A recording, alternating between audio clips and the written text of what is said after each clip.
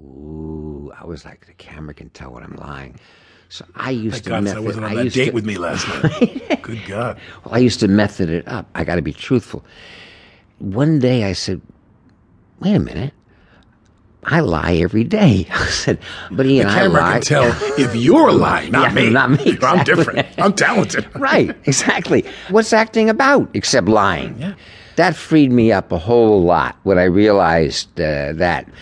But the last 10 years, the biz has changed dramatically. The technical part is definitely... To me now it's all, where's my light? Where's the camera? Raise that camera. I used to say, well, we got to have a clean take. And I got to burn one great connected master. Now I'm like, we're going to do 4 pickups of this line, and it's so technical to me now. It's unbelievable. I learned that a lot from Jack Nicholson on Cuckoo's Nest. I was watching, it's editing. You do sometimes take after take, and then you go sometimes look at the dailies, and you see how minute the differences are.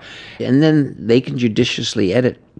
I mean, I was working with some people early on because I didn't know better. And I was looking at people and I'd say, my God, when they watch the dailies of this, they're going to really be unhappy because this person's as boring as you could possibly imagine. They're not doing anything. And that was my sin, was I felt like I always had to be acting or doing something. And I guess my question is, sometimes you go to work and you know what you want to do. What do you do when you go to a movie and the director has nothing to offer you? He's really just a traffic cop pointing a camera.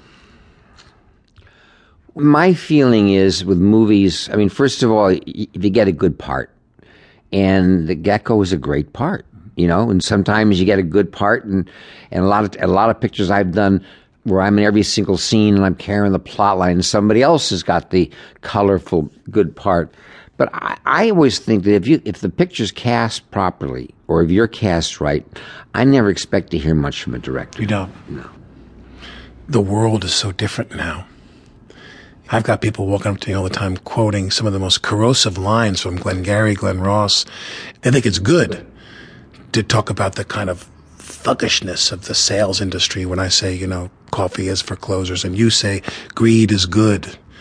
Do you think in our lifetime that line has changed, greed is good, where people really believe that's true? Well, the affirmation that I got from that villain, from that community. From that community, if I get one more drunken guy from the street going, hey, man, greed is good. You're the man. You're why I got into this business and everything. I go, hey, that's what I was a villain. I got people walking up to me drunk in the lobbies of hotels, and they're going, come do that speech for us. I'm in sales, baby. Yeah. And I'm sitting there going, you don't get it, man. This is like Arthur Miller. We're trying to wake you up. But they're like, no, they don't get it. No, they love the accoutrements, and you spoke well.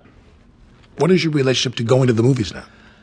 Yeah, I'm really embarrassed to say this, but I'm not a moviegoer. I don't see many movies. Why? I waste so much time watching news and sports. I love watching sports because, I can't tell you how it's going to end. My problem with movies, is you get halfway through a movie and you see I was right. I love making movies, but I'm really bad, Alex, when it comes to seeing them. When you were younger, did you always sense you were headed in this direction in some way?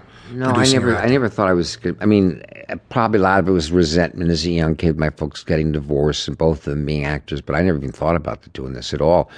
And I was like a junior in college. What were you dreaming of doing back then? Nothing, really. I was a hippie, and I mean, in the early 60s, and they took me into the vice chancellor's office, and you're in your third year of college, and you're not a major. And I went, all right, so I guess, drama should be easy. I had both parents. I hung around. My mother did a lot of theater, and so I hung around there, but it was not something I dreamed about.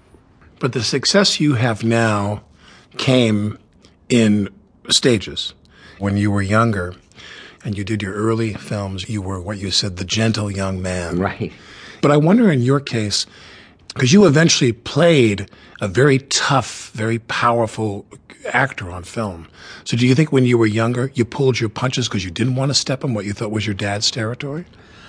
You didn't want to be compared to him? First of all, you look at his career. He played the sensitive young man for his first 6 or 7 pictures until he did a movie called The Champion. I just think I was just trying to define who I am, because the one problem about being second generation is, you half of me is